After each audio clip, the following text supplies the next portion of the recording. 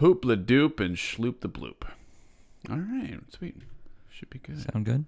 Yeah, okay, so Ben does what he wants means I do what I want. No, I don't. For reals. You can talk during this if you want, though. But this is a part of it. Yes, it is. It's the opening music. Do you have rights to this? How do you? It's this is actually public domain. Oh. And if I'm not making money off this, so this is also part of. I have different music for different formats. This is for my how about that, which is this is what the episode's gonna be.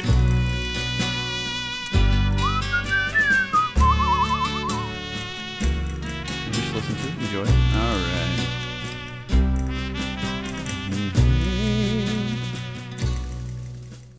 And we know what that music means. At least I know what that music means. It means it's another episode of How About That. This is only the second time I've done a How About That. Different format for the show. Hello, I'm Ben Schlofelt. This is Ben Does What He Wants, a podcast. And we're here for another week. And I got a friend in the room. You want to introduce yourself, Garrett? You don't want to introduce yourself. Go ahead. This is Garrett Funk. The host, right? Well, yeah, but you can introduce yourself. So we're very lucky to have him on the show today. Talk a little bit, would you? Sure. Yeah, when you. Well, thank you so much for having me, Ben. I appreciate it. There we go. I'm excited. Now we can hear you. Yeah, I'm excited too. It's gonna be a fun old time on the Bun time for everybody involved. So, he has. I was debating on how to approach this because it's kind of a different. It's a similar format, but I've never had this is not a late to the party, which is generally what I do. But it's kind of about you selected a number of session musicians is what you kind of approached me with, who you've been really into lately. And so I'm thinking if we look at a little bit of all four of these guys, and then expand, talk about them and what session music is a little bit, we'll be able to piece together what is at the core of this topic you brought, and maybe we're going to unveil a mystery as we go. So just to do you want to tell the audience a little bit about yourself, Garrett? A hobby, your favorite vacation destination, a traumatic childhood experience that will help turn it into a whole other type of podcast. Just to let people connect with you. Who are you, Garrett? Yeah, sure. Well, I'm a data scientist right now. I think the reason that the subject for this show came up is that I was really into percussion and playing drum set. I did it pretty regularly from the age of 6 up till 18. And do you not play much drums anymore, Garrett? No, I can't have a set in my apartment right now. We were in a band back in the day. We were. And he was the drummer, and I was the unfortunate singer. But it was a good time. I didn't even think about that when I suggested the topic, actually. You didn't think about that? You and I have made music together. We have made music together in more ways than one. Anything else? Any other little tidbits, hooply doops? Oh my God, I can't believe I have my ringer on. God, this just happened 2 weeks ago. And it's someone talking to me about the podcast. Okay, doesn't matter. Go on.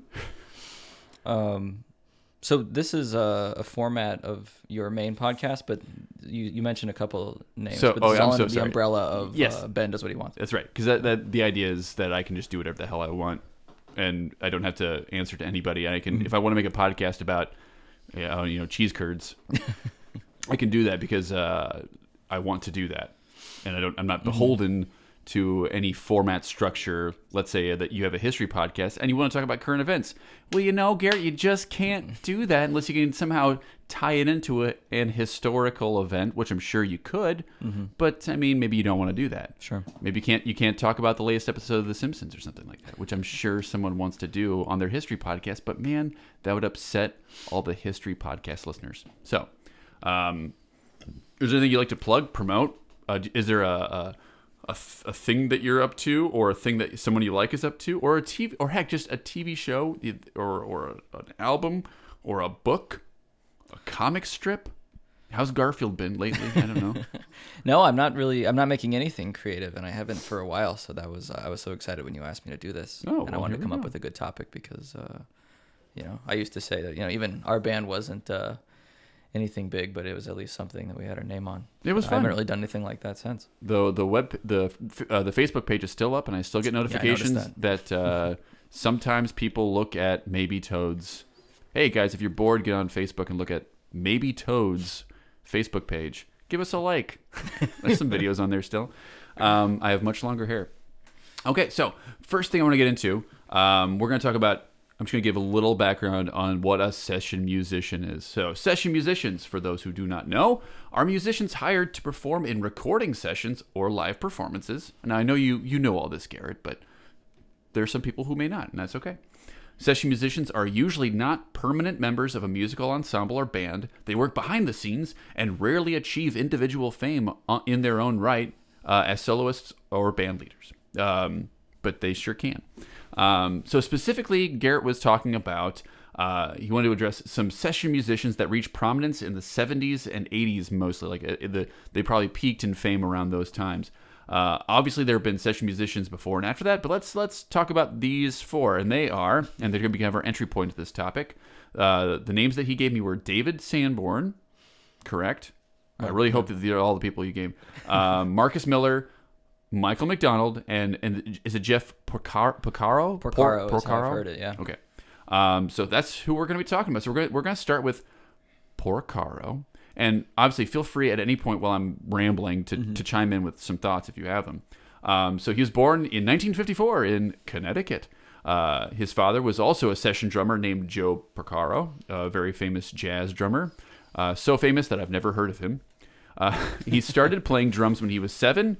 This is going back to Jeff started playing drums when he was 7. And at 17, he got his first gig playing drums for Sonny and Cher. So during his 20s, he would play on hundreds of albums and work with famous artists like Steely Dan and Boz Scaggs. Eventually, he'd form the band Toto with his brother and another brother eventually, and a couple of their hometown childhood friends. Even though Toto was a popular group in its own right, he was still a heavily sought-after session drummer.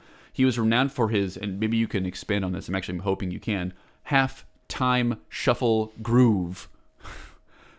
He died young, suffering at the age of 38 from a heart attack after spraying his yard with pesticide. And he got like his lungs hardened and his arteries hardened in a heart attack. And died 38 years old. That sucks. So we're gonna listen to a couple clips of his music, just to kind of get us into some of the feeling of his tunes here. So hold on a sec. Let's pull those up. Tab, boop, shakabadoop. Come on, there it is. I don't know if you've heard this song or not.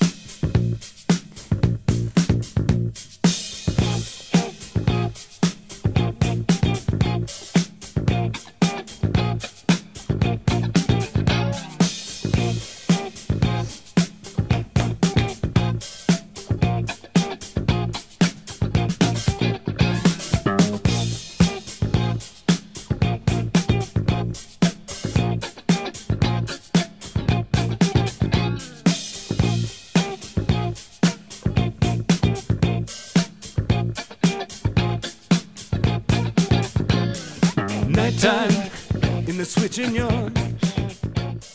Nighttime in the switching. All right, so that was some Warren Zevon, Nighttime in the Switching Yard. So he played drums on that. I don't know if you've heard that track. I have not. No. But that's of the stuff that I've heard. That's the kind of drum stuff that he was kind of doing, like kind of. So what is a halftime groove shuffle? And can you identify it there in that track, Garrett? Oh, in that track specifically? Is that it, or is there a track specifically that has that? Well, the thing that he got famous for was the groove in Rosanna on Toto 4. I did read that, and that was like a combination of two grooves. I forget what one of them was, and there was like the Purdy Shuffle, so it was sort of a hybrid of two different. That's right. I'll insert that right here. Mm-hmm.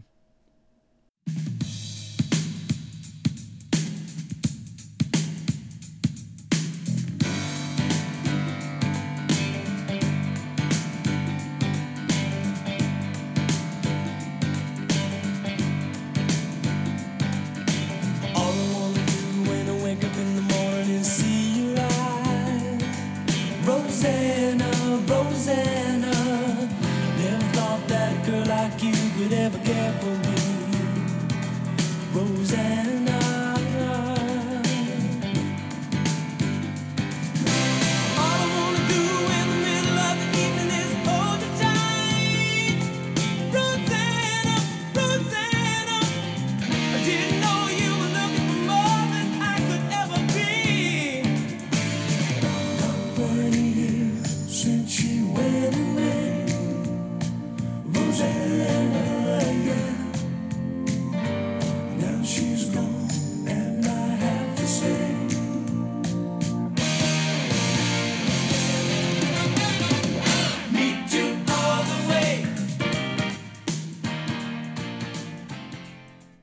there we go. That was inserted. Man, what a cool drum sound that.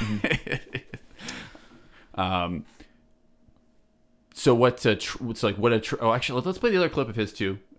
This is his. There's not as much on this, but this is going to be the segue into our next artist because there's a lot of Venn diagram overlapping with all of these guys. So here's some Bad Sneakers by Steely Dan. Oh, okay.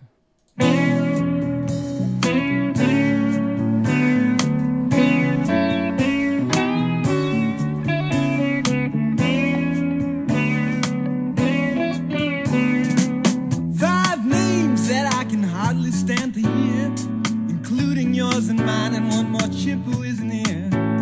I can see the ladies talking how the times are getting hard, and that fearsome excavation on Magnolia Boulevard. Yes, I'm going insane, and I'm laughing at the frozen rain. Well, I'm so alone, honey, when they gonna send me home?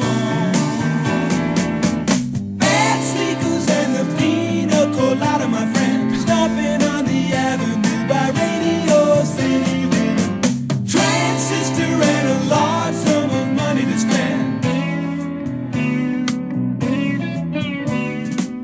You fella. So maybe that's not a good indication of drumming skills, but Oh, it is. It is. Or is it? Yeah, Because I think that's what the most of what I wanted to sort of talk about with him is that I had this sort of realization that, you know, I was told a lot from my drumming instructor and other good drummers. I was like, you know, whose name is also Jeff, yeah, that's true. or what was? He's still alive, right? Yeah. Okay, Yeah. it still is then. He lives in San Luis Obispo. Oh, there you go. I got a lot of good advice that everyone gets when they're learning how to play drums, but when you're a young kid, you want to, you know, play things that make people want to dance or stuff that you think is like impressive specifically to you, you know, harder and harder grooves. And Yeah, it's like, right. Well, you're also a kid. You're trying to. Yeah, you yeah, are yeah. trying to prove something. yeah, of course. And so, you know, I got a lot of good advice about that. That's just hard to take when you're a young kid. And I remember older guys would always say like Neil Peart and Joey Jordison, which is incredible drummers, and they're good. And, you know, all the way through, they're good drummers, but they're ruining a younger generation of drummers because you like emulate guys like that, but you got to spend more time with the Porcaro and the John Bonham and make sure you figure out how to play the basic beats really well. And if you're bored of like a basic like 4 on the floor rock beat, you know, if you don't want to play that, you don't think it sounds cool, you might not be playing it right. And I think that's sort of like, I mean, Jeff Porcaro was definitely the one of the names that I gave you that I know most about, or I have more of an opinion about, Yeah, that 'cause I've he's like a dived into he's more. a drummer. Yeah, and I don't really know how to write songs or anything, and I played saxophone a little bit, but I don't really Yeah, know you a lot did. I about like remember melody. that. So rhythm is the only thing that I really like talk about with any confidence. Sure. And so with Jeff Porcaro, that was one of the things where I was reading about him, and I think it was the way I initially got introduced to him was this metal drummer, I think for Megadeth, was talking about like best drumming albums of all time, and a lot of them weren't metal. And he talked about Rosanna and the Halftime Shuffle in there, and Jeff Porcaro. And I started, you know, I think after I just listened to a lot of stuff that I was getting bored with, I thought I should start to try to listen to things that people were saying were good for just the rhythm aspect of it and see like, what did I miss? And then it sort of opened up a whole new world of me realizing that, you know, I tried to do things too quickly when I was younger, when I was still playing music. Yeah. So, what do you, as someone who has much more experience with drums than I do, which my extent to that goes as far as I'm okay at rock band drums, or I was. What do you hear? Like, what makes that? I mean, because I listen to a lot of Radiohead, as listeners know, and I can appreciate the complexities of certain drum parts. But maybe what I have more difficulty appreciating is the simplicity or the subtle nature of certain drum parts. Like, there are ones that you don't notice. If you don't notice it, is it the case, or if you don't notice it, is it doing its job, or should the drums become something that highlights the song in a way you never thought could be highlighted? Like, because in that last track, so the first clip I played, which is Warren Zevon's song "Nighttime at the Switching Yard," I think that the funk drum rhythm section, it's not the most common thing in a Warren Zevon thing, which because Porcaro doesn't play, he's not Warren Zevon's drummer. He played on that song. And it's a fun beat. It's a fun rhythm. Distinct, but also not distinct, very indistinct at the same time. It's fun and catchy. But it highlights the rhythm section. The rhythm section is like, you hear that like, oh, this is a song that is going to focus on rhythm. And like when he comes in with the lyrics, listen to the rhythm of the train. Like he himself is also, it's not very melodic. The guitar work is bang, bang, just highlighting the rhythms. Whereas that Steely Dan track is very melodic. Especially for a Steely Dan song, which is not always the most, that they don't have all those flourishes very often. They do a lot of harmonies, but not sweeping melodic line. That's not what I associate with Steely Dan. I associate the sing-song speak, You understand? Yeah. Yeah. Well, I was going to say, after you played that was the one when I was going through a lot of these guys, that was the one I couldn't really stick with as much because the Donald Fagen vocals, I can't get with. Well, we'll get to vocals that I can't stand. Do you keep forgetting how much you can't stand? But with Steely Dan notwithstanding, the drumming in that song is much different, and I'm sure. And I wasn't necessarily picking that to show the range of this drummer because a lot of drummers can have that range. But if you guys get on Wikipedia and you look at this, like I did, have like 1/3 of it is his like a short synopsis of his career, his early life, and his death, and the 2/3 of it are all of the things. And this is the case for all 4 of these guys we're going to look at tonight. Their Wikipedia pages are long by virtue of how long the lists are of artists they've worked with, albums they've been on, and singles they've done. Like it's nuts how much work they've done with other artists, and I know that's kind of what we're highlighting. But before you have any other, what else about? Because do you have any more? What else strikes you about this? Like, so he was in Toto. Yeah. Well, you were talking about the track that you played and how the emphasis was on rhythm, and I think what sets them apart, even if it's a drum pattern that obviously he didn't invent, someone else has done that before, and all the standard rock grooves someone's done before, and then some of them he has come up with or like changed a little bit. You add ghost notes to give it a little bit more of a feel, but the most important thing, even though if the sheet music would read like it's the same groove that a lot of other people have used before, there's something that I heard. There's a session drummer named Stanton Moore. He called it, I don't know if he invented this term, but like playing between the cracks. And then in country music, a lot of times they call it like in the pocket. Are you playing in the pocket? And I think the best example or the best way to explain what that is that like when they make electronic music, they'll go and they'll just program like bass kick or like bass snare. You see where they appear, and then in a lot of good electronic music, they'll go back and they'll do this sort of reprocessing where they take it off by order of like partial seconds because it doesn't actually sound good when you do the perfect math. Right. That's right. Like because that's what they say. And I probably bring up the Beatles every other episode. That what made Ringo identifiable is that he always feels like he's like a 16th behind the beat or something like that, which is or all the best drummers are either slightly ahead or slightly behind. Yeah, because it's what gives it an identifiable. Like it's like, oh, look at like that sounds cooler or it sounds more authentic than obviously if you're just keeping time rigidly. It's or a little bit of both, or ahead and behind for the kick and for the backbeat, and just doing something that's that good. You communicate with your bass player and everyone who's playing an instrument, and you're a singer too. But I think with the rhythm section, it's most important. Yeah, it's like finding the groove in a song, and then not only do you make sure you coordinate with the rest of your rhythm section to make sure you're feeling each other and it really sounds right. You're not just a metronome. But then I think with Porcaro, kind of making it your own. And then having your own way of playing between the cracks, where it's kind of distinct, like someone might even recognize it. Yeah, and that's a rare thing. I assume for drummers to Oh, absolutely, yeah. When you can't tune a snare drum, or there's no identifiable voice really with drums, to hear a percussionist be like, oh gosh, that's a lick that person does. That's an identifiable. Like even though I've heard that with Dave Grohl has some triplet thing he always does or something like that.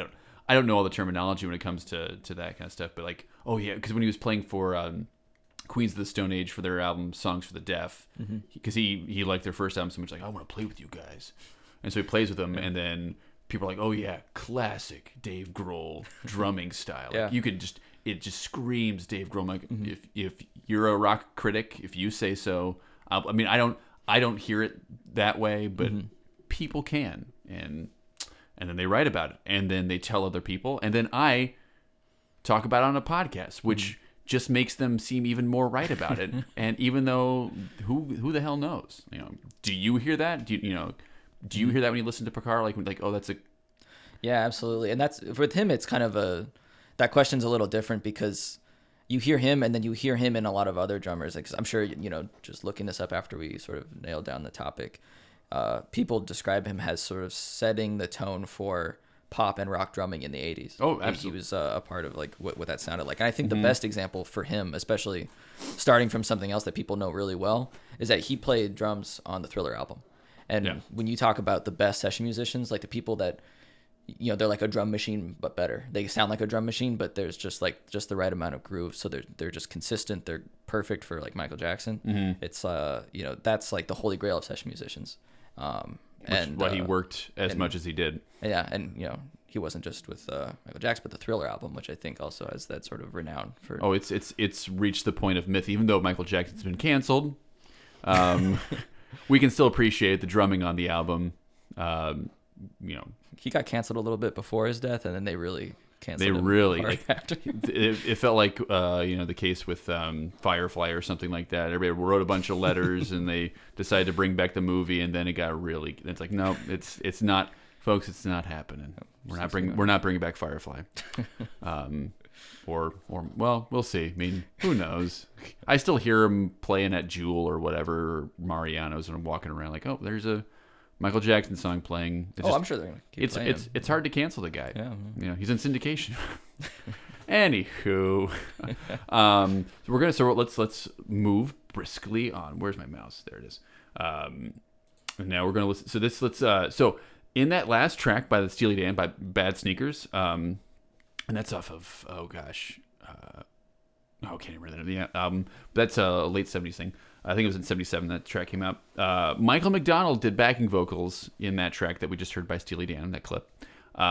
So let's talk a little bit about this. Is their segue into Michael McDonald. Probably the biggest name we're going to say, like the most famous musician out of the four that we're going to talk about tonight.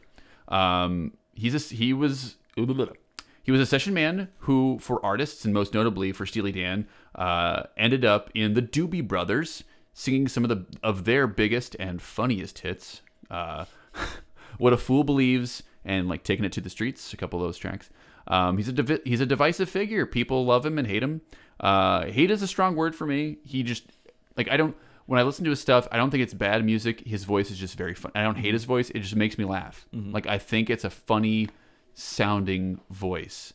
And like in the same way that people think Tom Waits sounds humorous. Oh, yeah. And I've heard, like, it's one of those, what are you talking about? That's not funny. That's soulful and real. And like it's theatrical is what it is. It's painting a picture with his voice, And I'm sure some people feel that way, maybe not in the exact terms as they do about Michael McDonald, but it's a voice that's like, or like Don Henley. I hate Don Henley's voice, but people love him.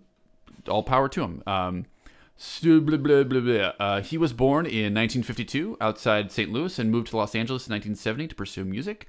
In 1975, he became a temporary member of the Doobie Brothers after one of their singers became ill temporarily. And then he just became a full-blown member after the success of his songwriting became very apparent. Much like Porcaro, he was still doing session work during this time, and working with notable artists like Carly Simon, Bonnie Raitt, Christopher Cross. He debuted his first solo album in 1982. The album was called If That's What It Takes, and won a Grammy for the song I Keep Forgetting. Even during his solo years, he'd be co-writing tracks. You may have seen him, for those who have no idea who I'm talking about. He was in an episode of 30 Rock, where they're trying to rate... What's that? I didn't know that. Yeah, it's like they have this... It's one of those classic... music-a-thon things, like where they get all these big names to sing a song. I can't remember Alan Alda plays Alec Baldwin's father, and he needs a kidney, And so to raise money for this kidney, he hires all these musicians to sing a song. Like, he needs a kidney. Get this, like Sheryl Crow, Elvis Costello. I think, one of the Aikens, Troy Aiken, not Troy Aikman. No. What's his name? Clay Aikman. So the American Idol guy. Yeah, he was there. And then, Michael McDonald. Michael McDonald was one of them. He needs a kidney. Was his. So let's listen to the clip of his that I have. And now this is his solo stuff. And this is the song I just mentioned. But man, here we go. Funky.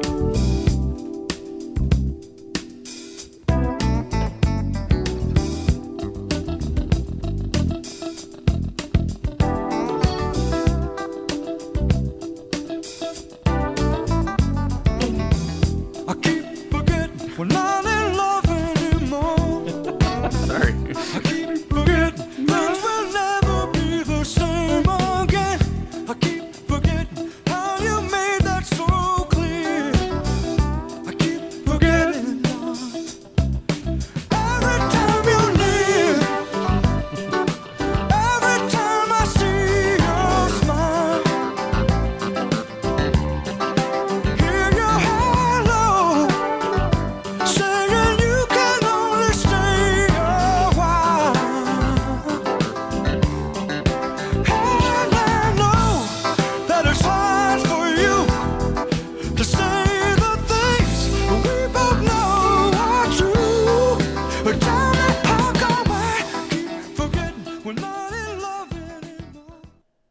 I mean, not liking his laughing at his voice. That's still like a funky, really catchy song. Like that's a undeniably catchy tune. Like Yeah, definitely. in the hands of somebody whose voice I like more, I could like honestly. It reminds me of a Stevie Wonder song that Stevie Wonder wrote, 5 years before that or whatever. But it's still like catchy music. So in the realm of Michael McDonald, what brought you to Michael McDonald? Is it different than what brought you to Porcaro?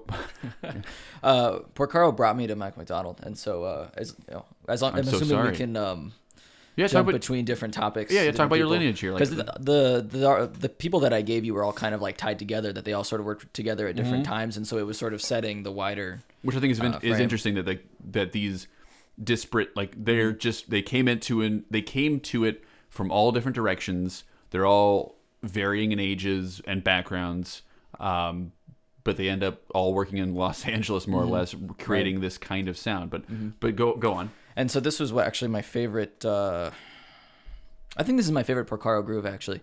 And there's a really cool history here, which is that it's you can hear what's going on there. It's 16th note on the hi hat. Yeah. And there's I think Porcaro actually did an instructional video where he talked about it, and he talked about how or a lot. I think he mostly talks about the Toto grooves that he did. Yeah. But he goes into this because this one's kind of famous, and he was saying that. I mean, it was I think it was a number one single for a little while. Yeah. Billboard. This is a beat where it's easy for everyone, especially like a just starting out drummer, to do two hands for the 16 notes. But there's this accent pattern that you get if you really learn how to do it with just one hand. So he plays it one-handed. They Really? can't see me doing this, but yeah. Folks, he did that with one hand. On the hi-hat. On the hi-hat, yeah. Yes. And so there's this way that you alternate, the way you sort of snap your wrist, you do accented, unaccented. Naturally, you kind of do that. Yeah. And you just get this sound that even if you try to imitate that with two hands, it's not quite possible to do it. And you get not just the accent pattern, but the way it kind of is swung. And it's not really a swung song. It doesn't swing but much, it's the way we're talking about kind of playing between the cracks. It's just starting to swing a little bit. let's listen to that again, if that's all right. Wait, you guys have no say in this. I'm playing it again.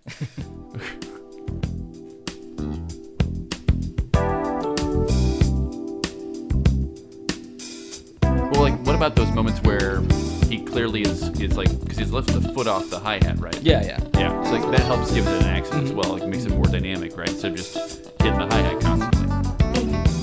I keep forgetting we're not in love anymore. And the kick kind of reminds me of Switching Yard, the song we heard earlier. Oh yeah, yeah.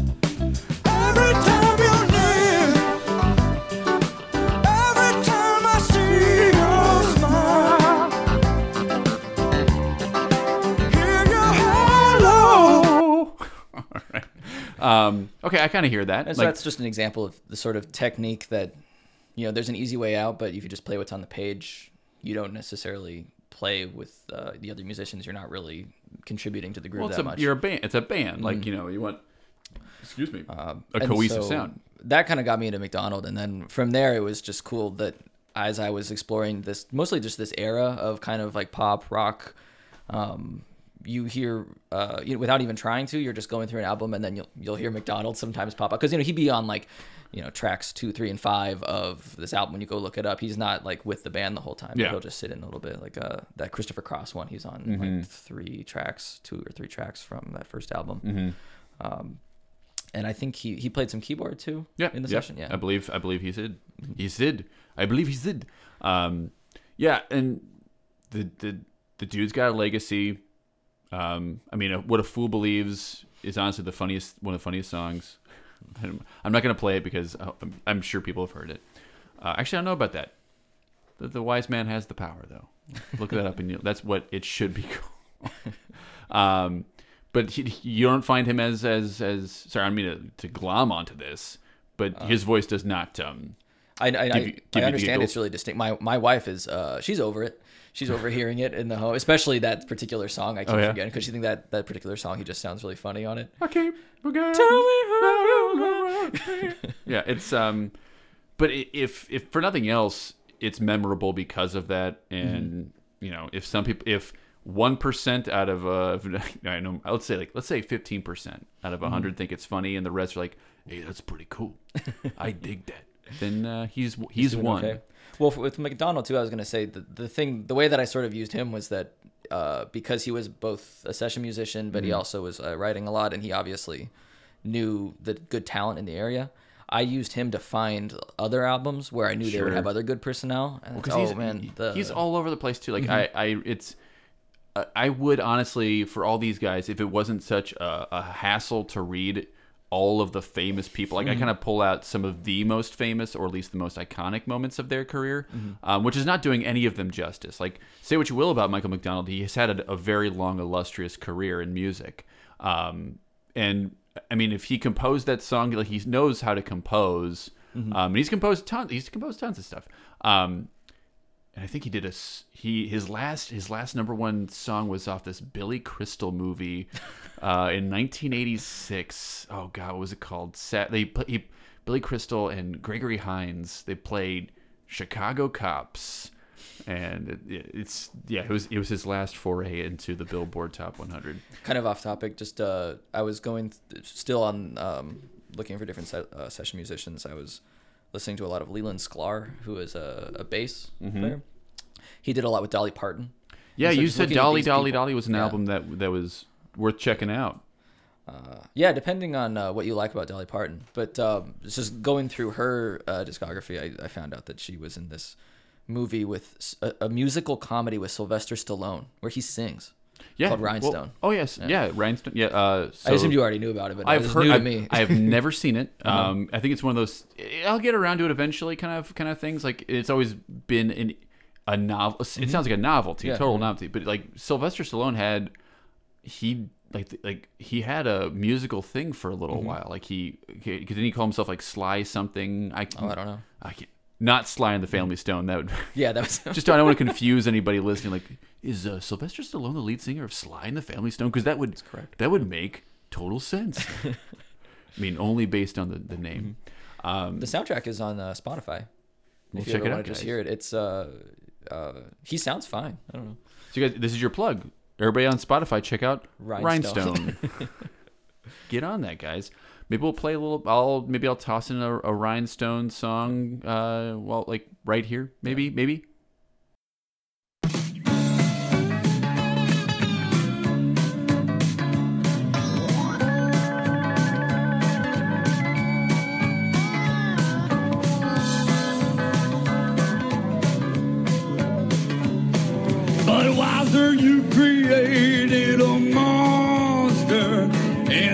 call him Frankenstein.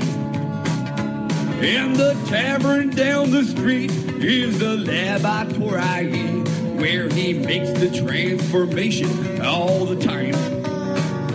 And a stein of Dr. Bud is a pint of monster blood, and it does affect me different every time. But Weiser, you created a monster, and they call me Frankenstein.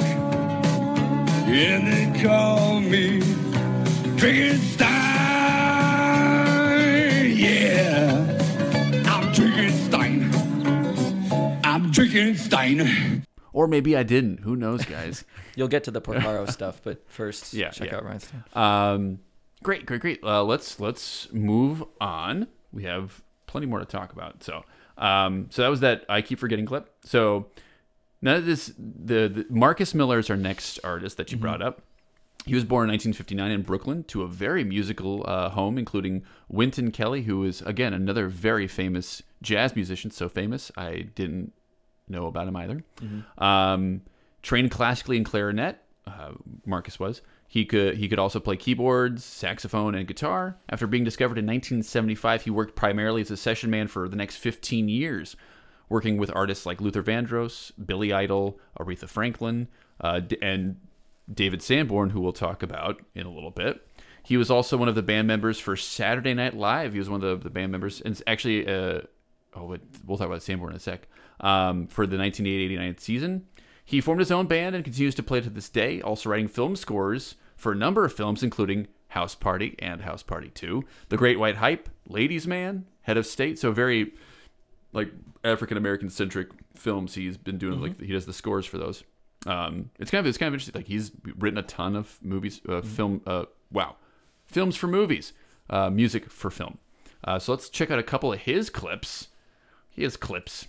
Here we go. This is The Power of Love by Luther Vandross. This is a lot later than most of the other stuff we listened to. This came out in, I think, 89, I think. And so it has the smooth jazz, adult contemporary sound is really heavy in this. But let's just give it a listen. It's a good transition to Sanborn, too. Yeah, because I think this is indicative of something. So here we go.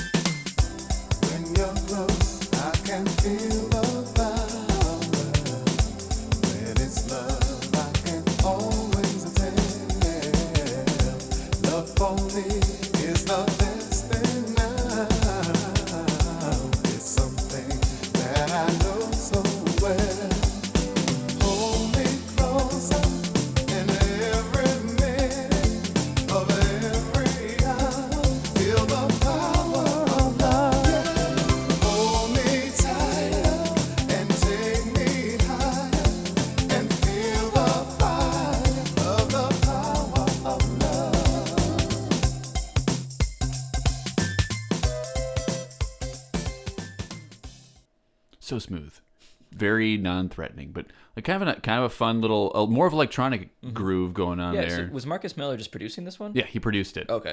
Was he playing the bass? I think he was also playing the bass in the song too. But that's the extent of it. He was a contributing musician to that, and he co-wrote it with Vandross. And that's Luther Vandross. I kind of skimmed over his name earlier. He's also you probably heard of Luther Vandross. But he worked a lot. He wrote a bunch of stuff for him. Let's go back to my page here. So that's kind of like what I listened to with David Sanborn did this too. We'll get to him in a sec. But a lot of these artists, as they got older, I feel like it started to sound more and more like the defining moments of adult contemporary, like the Kenny G influenced, easy listening kind of music that. Some of these artists can't escape that connotation. But like, because the thing is, I'm kind of approaching you, asking you, like, does that fit into the sound that you're talking about, or is that an outlier for this whole thing? It just happens to have one of the guys that you talked about. No, I think I have another clip also, but like, okay. I think as you go forward in time from the stuff that I was talking about, like music and a real music, a contemporary music historian should check me on this. If you Hey, we're want just to get in dudes. contact We're with just Ben. dudes drinking beer, talking about what we like.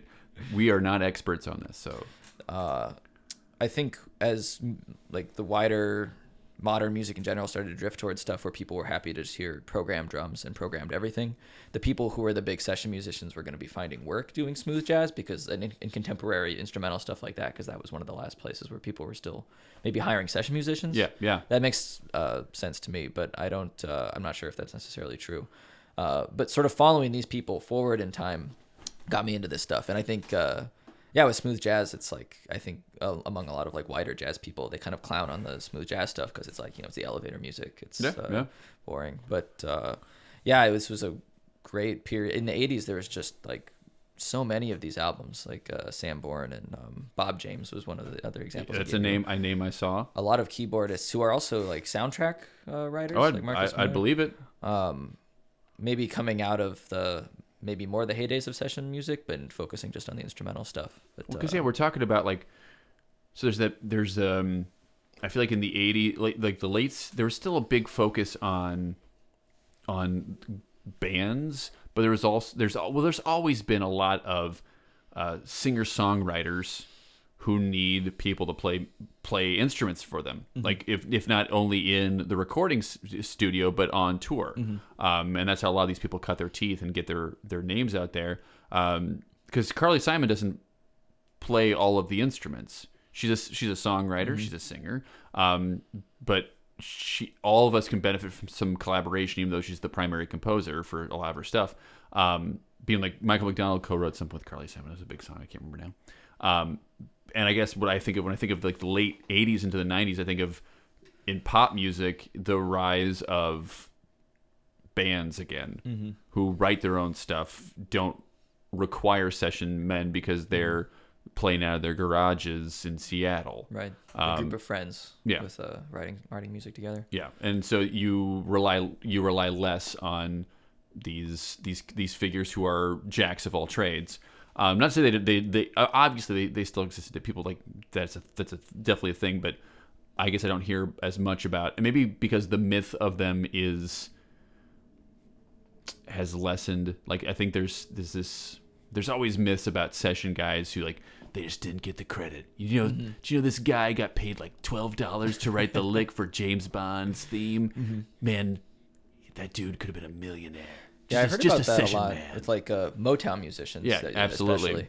For me, it was I knew a lot of them actually made a decent amount of money doing it, but like because I was young, I didn't know what I was going to do when I grew up, and I played drum set, so I thought, what do drum set players do as a job? And it's like, there's like there's like 10 of them in Los Angeles, and they make a lot of money. But there's only 10 of them. Like, because just like, I mean, that's hyperbole, but you were talking about, you go on these people's Wikipedia pages and they're all that stuff. It's because there actually aren't that many that are like that good. If we can get Porcaro, we're getting him. If we can if we can't get him, then we'll get the Porcaro Light. And if we can't get him, then oh god, we'll wait.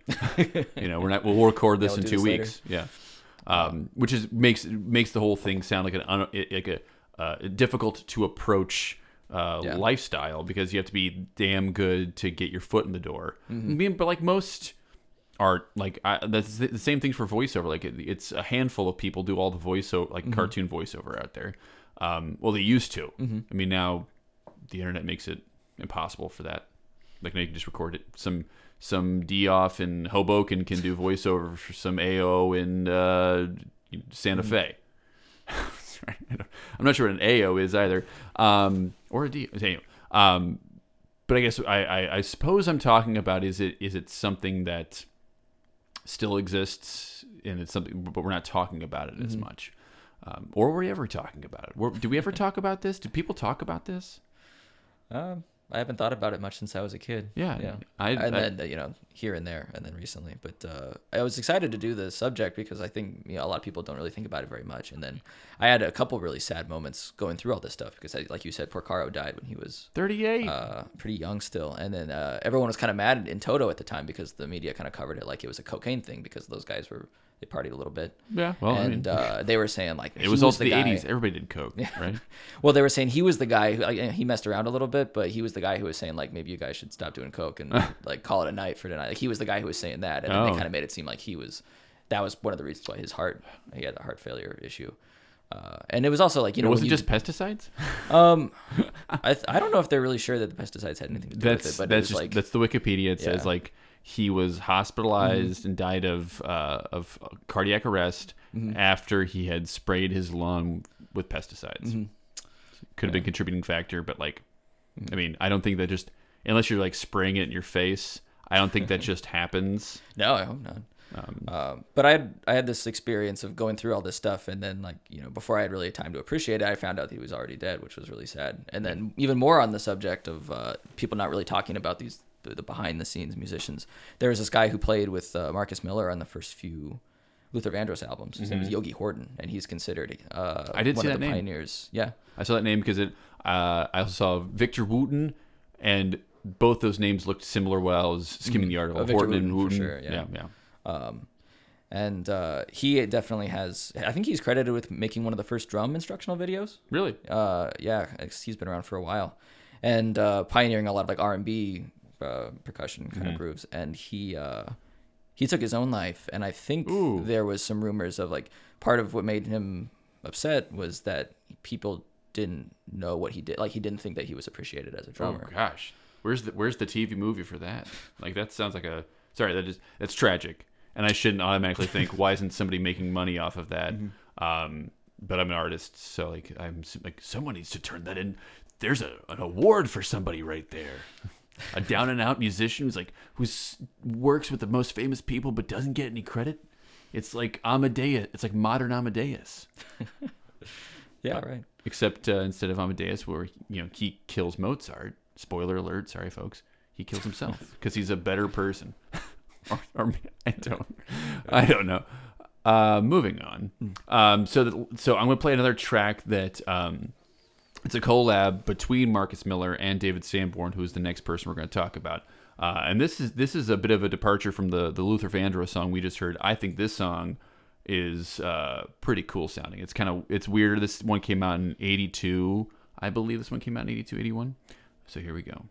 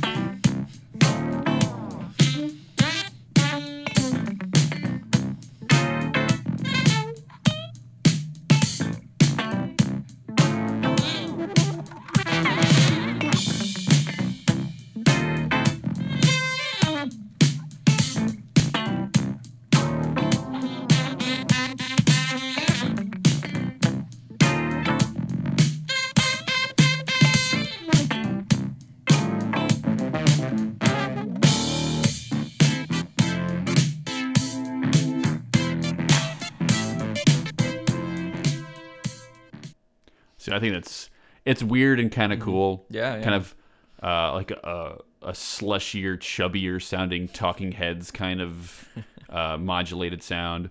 So whose album is this? It's called Voyeur. That's both of them. It's Marcus Miller and David Sanborn. That's like a collab between the two. Oh, the album. The whole album is a collab. Yeah, that's what it's. Cool. It's those. They're the two headliners on top of the album. Nice. And that's called "Wake Me Up When It's Over." Just a cool, slushy, chubby. I mean, it's got the bass. Call it dirty. It's a dirty. Yeah, funk groove. There's a lot of not reverb, but there's a grungy quality to the bass sound. Sorry, talking about how sound sounds is a very strange thing to do, but we really there's fields of study that talk about like how do we describe a sound? What's that sound like when you tap on a table? How do you what adjectives do you use to describe sound? And it's rarely a sound. Like you don't describe a frequency, you describe it. Reminds me of this other tactile or a taste or a feeling. Anyway, that's a different thing altogether. But what about that track, Garrett? What do you glean from, like, how is that sounds probably like it fits more into the kind of music that we've been listening to. But have you heard that before?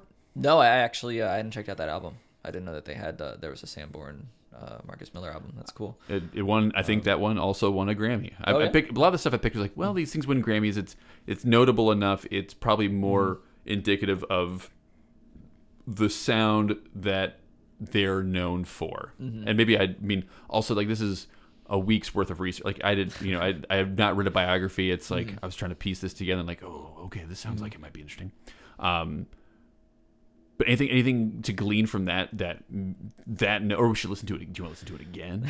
Well, I'm more lost with this one because I've never played bass, obviously, and or like talking about the two people. Yeah, because it's the sax player and, who's in a sax. It sounds very like almost like it's on a MIDI keyboard, but it sounds like it's been modulated. Yeah, I think the Sanborn albums. Like that, not him working with other people, but the stuff that he created, it seemed like it really went with the times. So in the 80s, I remember listening to a few Sanborn albums that, like, he programmed drums sometimes. They didn't have a drum set player, and it got really kind of funky and really, like, kind of robotic like that. That's what that was. And, like, I listened to one of his tracks only, like, 5 years later, and, man, it was everything that he wanted to denounce that he was like. So let's go dive right into Sanborn. So David Sanborn was born in 1945 in Tampa, Florida. He grew up in Missouri, had polio when he was a kid. He had polio for 8 years when he was a child, apparently, and picked up the saxophone. A physician recommended he start playing an instrument. He chose saxophone to help build back the muscles in his chest because they were so weakened from having polio. And he studied at Northwestern before transferring to the University of Iowa. Go Hawks. He started playing professionally when he was 14. And this guy has worked with, I think he has probably worked with the most out of all four of these people. Like, he bounced around the most, it feels like. All the way, like, he worked with David Bowie, Linda Ronstadt, Ween, the Eagles. The most notably, so he was a regular, an on and off guest for Paul Schaefer's band for Late Night with David Letterman. While he's a solo artist, he's best known for smooth jazz sounds and adult contemporary vibe, though he expressed his disdain for the genre and his association with it. But he plays the baritone sax in the track Born to Run by Bruce Springsteen. Like, he's really all James Brown all over the place. Like, so many people have worked with this guy. Has a very iconic alto sax sound. Like, I mean, but clearly he can play baritone because he did in Born to Run. So the one that I was like, oh, he's the one who did the sax for this. I'll play our last clip here. But this is David Bowie. This is Young Americans.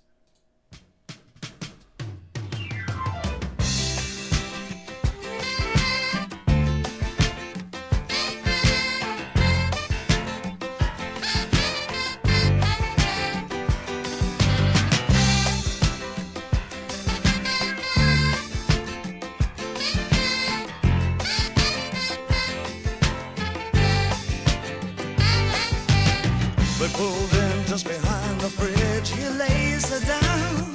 He frowns. Gee, my life's a funny thing. Am I still too young? He kissed the then and there. She took his ring. Yeah, pretty iconic sax part in a Bowie song, and I think in rock that came out in '75. Yeah, different than the contemporary stuff later on. That he does. It's a little sharper and stabs a little bit more from like the piano and the bass in the background. But that he clearly runs the gamut. And he's one of those. He's a bit of a chameleon, because if you're just that good, then you're going to deliver what's best for the music. I imagine. But certainly a much different sound than what we had heard in that other track. And what the other stuff he plays, like he gets very. I don't want to talk about Kenny G a lot, but like the album, like the later in the 80s he gets, the more just elevator music it gets. And that's his solo stuff. Like, this is the stuff that he, I guess, wants to play, wants to produce. but so what do you know about David Sanborn? Like what's your impression? Because how did you listened to Jeff, and they got you to Michael, they got you to Mark. How did David Sanborn fit into this collab? Well, none of these are so directly related, except for the Jeff definitely got me into the Michael McDonald stuff. But I think just gradually looking around, I realized there was just a tremendous wealth of just like smooth jazz instrumental stuff on Spotify. Like I could just I don't have enough time in my life to listen to all the shit that's on there. So I think starting from, I don't know who it was, but like, linking from one musician to the other, I saw that Sanborn was a lot of stuff. So I started checking out his own albums, and then getting into the wider, in just all instrumental smooth jazz stuff that he had available. And it was fun just for a genre that I hadn't really checked out that much, other than, a few things where I knew the drumming was really good. Like, there's some famous drummers that are a little bit more flashy than the stuff we've been talking about. Like Vinnie Colaiuta has done some jazz stuff, and so I've listened to some of that before. Who? Vinnie Colaiuta. Look him up. But that's not really in the same subject as our stuff, because he's a really good session musician, but he's all over the kit. He's really okay. Technically a good player. It helps me, and if it helps me, I imagine it helps the listener.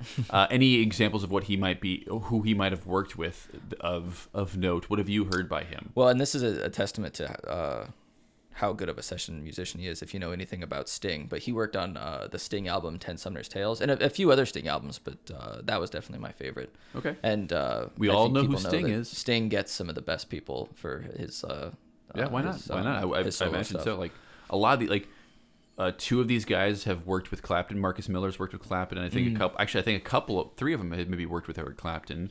Because when you're a solo performer, you want to surround yourself with the best session guys, and it sounds like a lot of these guys were them.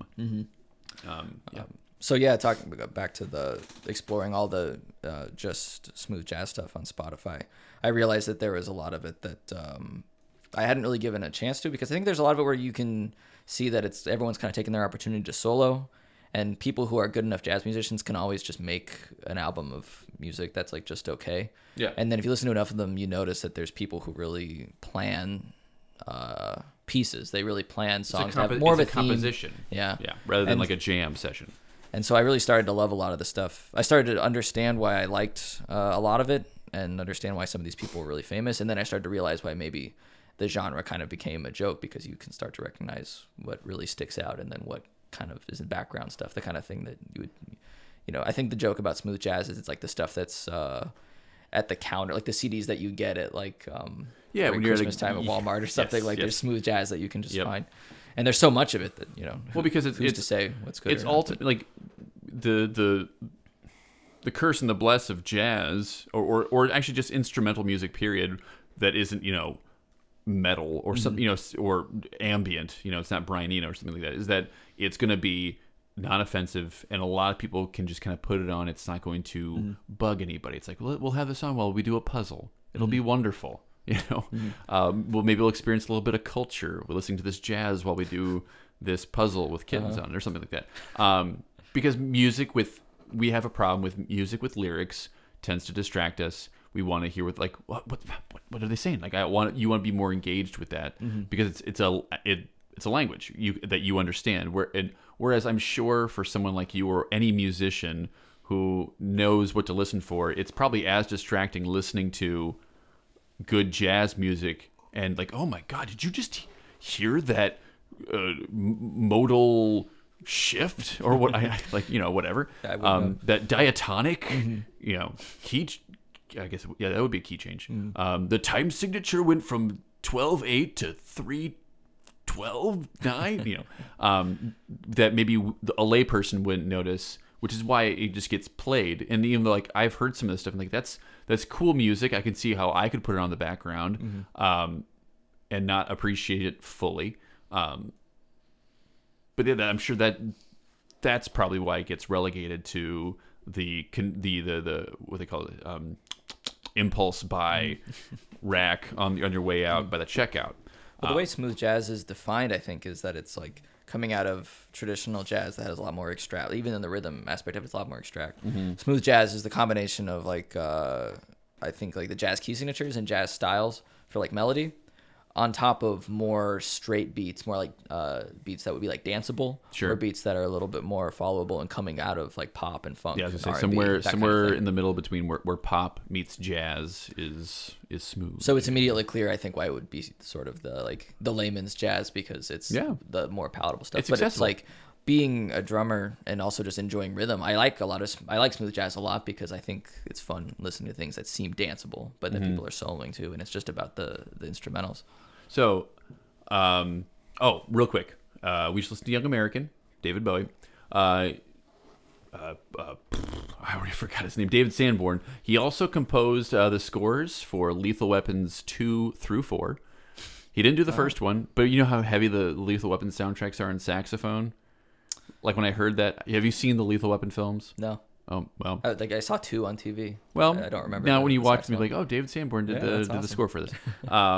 And so on Toto's Fahrenheit, Jeff, Michael McDonald, and David Sanborn are all on that album on Fahrenheit by Toto.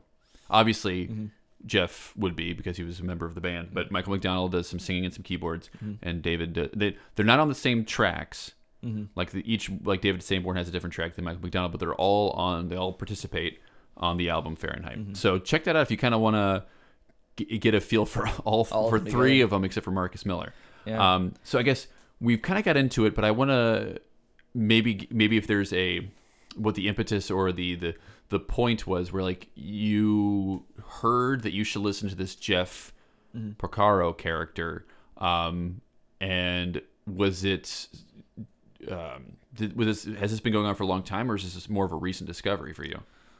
It's probably and over the past year, I think it was more of a So fairly recent. discovery. Yeah, I think I talked about this a little bit in the beginning, but it was like going back to maybe what kind of prompted me to do it is that whether I wanted to or not, I'm kind of in the like iPod generation where it's like you can have any single songs that you really want to listen to, and especially with Spotify now, I make a playlist, I do what I want. Yep. But it's not really about the art of putting together an album, but just more about listening to things that aren't just what you immediately think sound really cool and are really catchy. And then coming at it from a drum standpoint, it was like I could always find something that was like, oh my God, how did you do that? I want to keep listening to it over again. And that's fun, but it's actually not a very good habit when you want to like just sit back and enjoy music for what it is and then dig a little bit more into the substance of things. And so, you know, like with the rhythm stuff, I've talked a lot already about like Porcaro. With maybe a different example with Sanborn, it's like there's things like tone that I can't really, articulate how you do it. Sure. But there's a skill that goes into it, and just like learning to listen through an album and just appreciate the skill that's going into it, and trying to get a sense of that. It's like I've been developing an ear growing up for just like what is catchy and what sounds really hard to play. Yeah. And like retuning my ear to just appreciate, 40 minutes or an hour of stuff that's So you like feel it's like- impressive when I think about it a little bit more. You're training your brain to think about it in a little different way, because I think we all kind of go through this. We find that thing, whatever that might be. Like mine was probably film when I was in high school and in college. Like let's take this thing and tear it apart, and then we're gonna find out what it's made out of, and then we're gonna tell everybody, and we'll feel real smart about it. Just sallow every weekend. Yeah, every week, just 120 days of Sodom. Good times.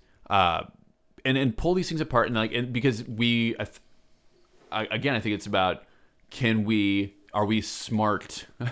Are we articulate we can pull this thing apart, tell people why it's good or why it's bad, and it makes us, I don't know, feel better about ourselves, that we have value because we understand something else's value. And I think as I've gotten older, I've, in a similar fashion, gotten better at like, this is what it is. It has these elements that make it, I think, more in a more general sense of pleasure and less pleasure, and less about the minutia and the mechanics of it. I mean, I still do that because I will always do that with movies and TV. Like I'll talk about production value, and I'll talk about character arcs, and like that choice didn't seem to make sense. Like, in the same, like we all kind of do, but I have a college education for it. And you studied music extensively in college, in high school. so it's gonna be something hard to shake, but I think it's a healthy thing to allow yourself to listen to it with a new ear. Yeah, definitely. And I think I won't argue with you that it is part about like having self-worth and being able to say that you like you can start to appreciate things. But it was also it felt like kind of a favor I was doing to myself, because then when you reach a point that you appreciate those things, you should be able to find any album that you know is like you're supposed to have some good musicians on it, and you can just turn it on instead of like I think what really brought it on was that I was getting bored. I had Spotify has like everything ever recorded with the exception of a few things they can't get their hands on. Yeah. It's like why am I clicking around and not appreciating things that I have? It's like I don't have anything immediately catchy that I want to listen to, and I wanted to reach a point where I would get in the mindset where I could just find something that I knew had good people, and I'd say, okay, what's cool about this? Sure, makes your life simpler in a way. Like you don't have to. And with like even with these four guys, the other session folks you mentioned notwithstanding, like you have hours and hours and hours and hours of content to listen to, that you now have like almost not a guarantee, but a lot of certainty that it's going to be at the very least worth your time. Like maybe it's not Porcaro's best showing on this album, but maybe he was really coked up and he does something really weird, and he like now I've heard that I appreciate it in his grand discography that exists and him as a whole artist. And that, I mean, I can certainly simplify things. So I was going to ask next, why are you listening to these artists? I think we've already touched on that. So between them all, like what.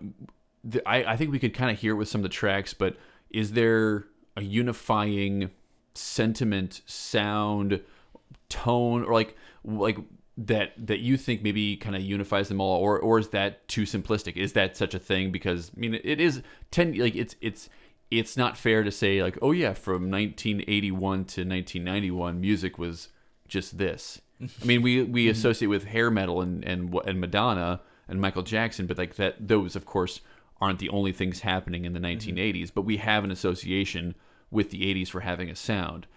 Do these guys exist purely within that, or do you think they exist outside of that? Do they transcend it, or are they the ones who helped make it what it is?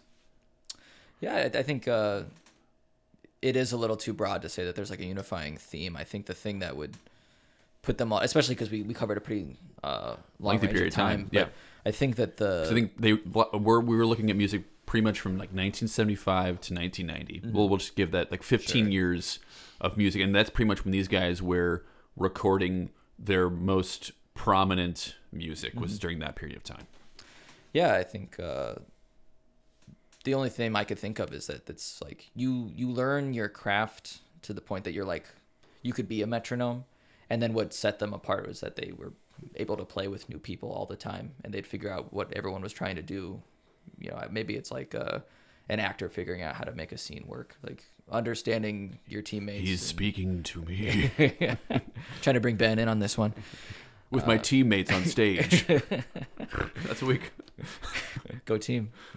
With your your fellow musicians, figuring out what other people are doing, but probably with a limited amount of time, making sure you can make it work. Yeah, and yes. That is what all rehearsals are, right? You have a script or you have notes on a page, and it's your guys' job to make those things sound and look as best as possible, right?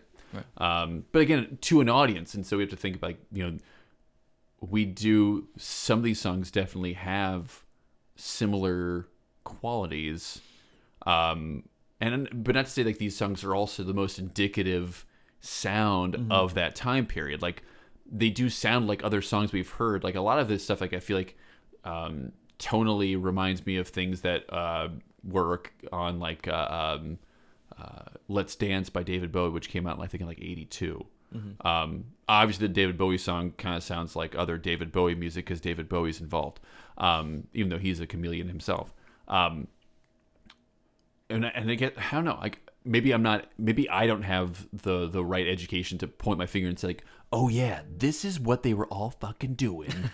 And that's why they all kind of like have this, like they were all like the disco was wearing out, but people still wanted to dance, but they couldn't dance to disco because disco was passe. So like they're still loving the R&B vibe, but they got to make it white, except for Marcus Miller, who is actually a black man, and commodify it. And how do they do that? Because I mean, I think all these guys are still about, to an extent, commodifying this music, because like they're session guys. They're like, even when they're doing solo stuff, like maybe they're expressing themselves in a different way. But when you're a session man, you still are doing this for someone else. You're a mercenary in a way, and you're going to add something great, and you're going to put your collaborative spin on something. But it's still like, even though Sanborn played Barry Sax on Born to Run, it's a Bruce Springsteen song. No one's going to ever say like, man, David Sanborn on Really Born to Run.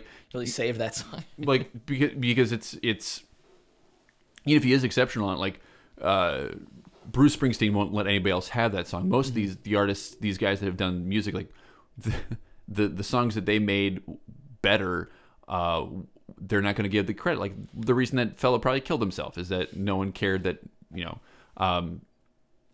so like, but my point was like that they're hired guns, and so they're still doing this for somebody else's voice. And if the voice is something similar, then I guess they all happen to exist at the same time. They're contemporaries, so they're all kind of feeding the same kind of music because that's what people wanted to hear. Question mark? Yeah. Well, it's again, I think someone who like studies the trends in music would know better about that, because all these guys, like you're saying, these guys are the people who just come in, get it done, and they create the feel that someone else is going for. And so with these, I think we're taking like little slices of the evolution start, like leading from like a lot of soul and funk music, and then kind of combined with rock a little bit, especially with Toto. Absolutely. And then as that sort of phased out, going into the stuff that gets like more and more programmed drums, and then only a few people are necessarily on instruments.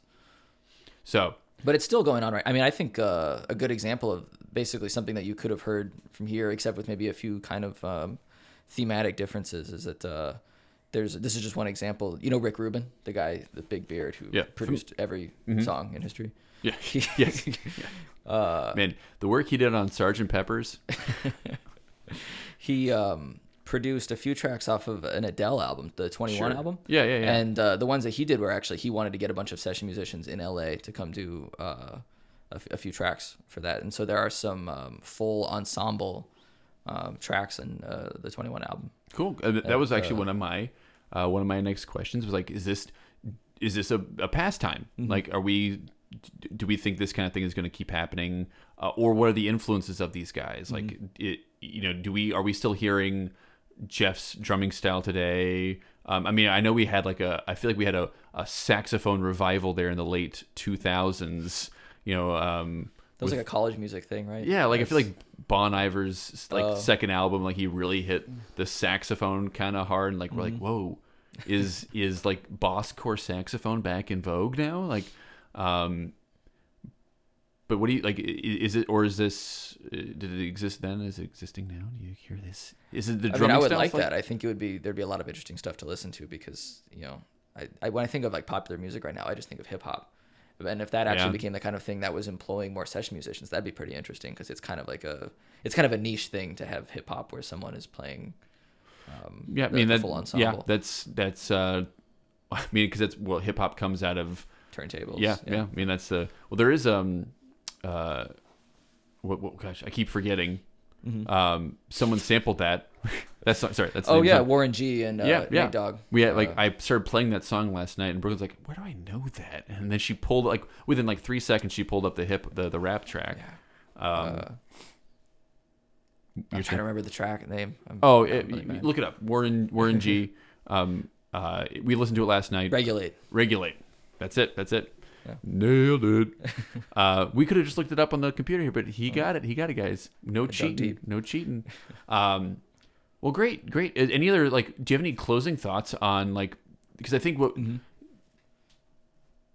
if nothing else, I think we're taking away that there's a group of unsung artists that really contributed to a sound of a time. Yeah. And whether or not you like it or not, because the thing is, I you gave me all 4 of these names. I had never heard. Well, no, I'd heard of I Michael didn't know that McDonald. these were actually going to be like the 4 chapters of the podcast either. So This is like I the mean, I best. think it worked out pretty well though, because I think they're all very different.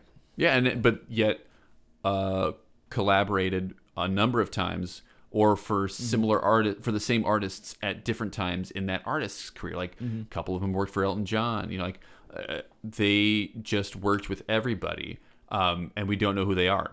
Now you guys have a little inkling as to who they are and what they've contributed. Like you've heard these guys, and I know that's maybe guess because I'm spoiled and I've heard of session artists before and know that that's a thing. But don't forget, like, there's a lot of people that contribute to making singles and huge songs what they are. I'm not saying you gotta get on these people's like fan pages or whatnot, but they have a wealth of art that most people don't know about. Yeah, dig in. Well, I think the thing that we focused on for this, which is we should because it's more interesting, is how they made it unique. Like who does something different, just slightly different, that makes them recognizable. And then like the thing that you start with that you should focus on in the beginning is that like the price of admission to becoming one of these people is that you have to play like perfectly. Yeah, and you have to be one of the best there is at that instrument. So the sound you get out of the cymbal or the drum or like the saxophone, and like that's one thing that I don't know if I really focused on even when I was playing saxophone, was that like tone. And, and with all the string instruments too, you could bass put like and guitar. When I discovered you could do like some vibrato or some like warble in a wind instrument, like you can do that, like and that of course you can. That's what gives like a lot of artists their distinct tone. Like if you listen to like Sidney Bechet playing clarinet and or sax or he played clarinet. He has just this warble to it that's something else, man, something else. And that's just what gets you in the wider, that gets you in the door. Yeah. Having that, and then it's like the extra skills that really make you distinct. But if people are into that aspect of it, like just the sound, the way everything sounds, which would like, if that makes you like an audiophile, I don't really know what an audiophile is necessarily, but I guess if you like that kind of thing, there was this place called the Sheffield Labs in Los Angeles that was operating when all these guys were around. And I think their thing is that they record like analog stuff. So it's like the point is that they don't have a lot of post processing. And so it's like they're catching the raw sound of all this stuff, which like there were some really cool grooves on some of these albums. So I listened to them for that reason. And there was one, you know who James Newton Howard is? I know the name. He's a big soundtrack writer for all these like action movies and like dramas in the 90s. Okay. There is the Sheffield Labs album, or after I think he was already maybe writing soundtracks, he got to do an album with a few of the guys from Toto, so it's a Porcaro record. Okay. And but the guys, if you like, you find these on YouTube and listen to them. It's like the audiophiles who are just interested in hearing the sound of like the guys who play perfectly, and then them putting it onto tape like perfectly.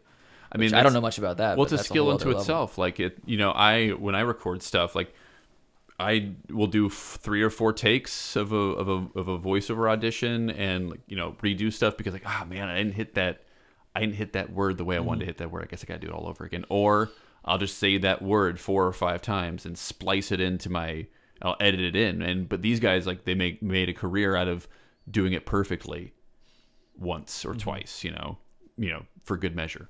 So it's an impressive skill, and it's an impressive career. Yeah. If you get into it.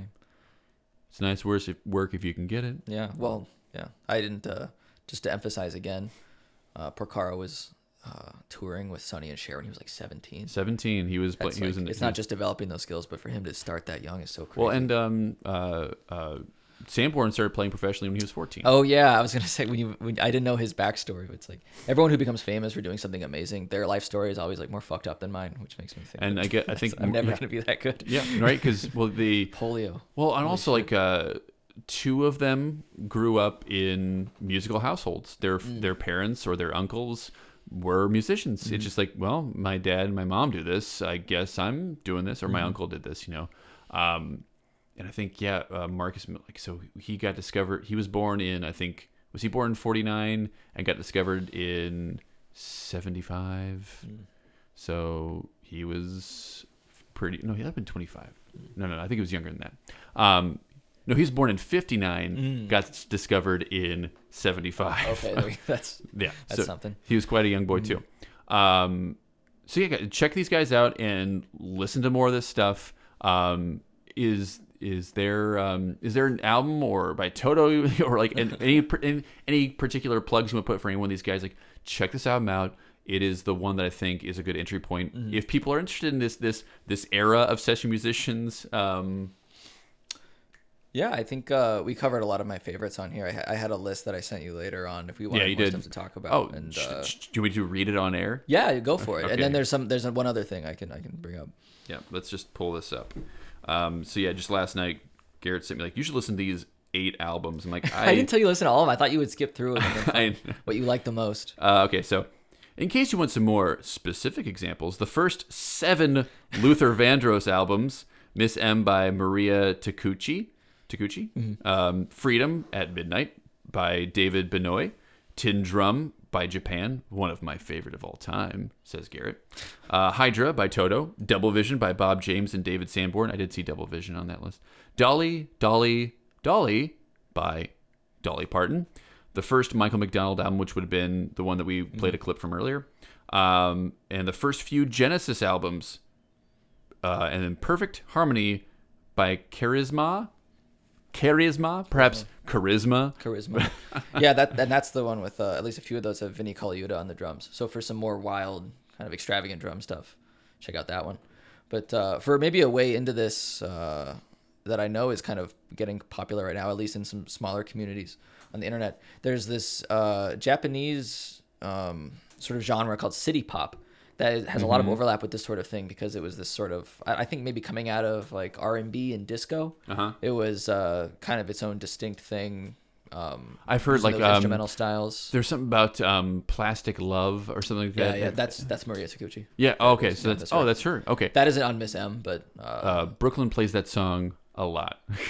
Oh, it's good. Plastic, it's catchy. Is it called Plastic Love? Plastic Love. Yeah. I know it's plastic love. It's plastic love.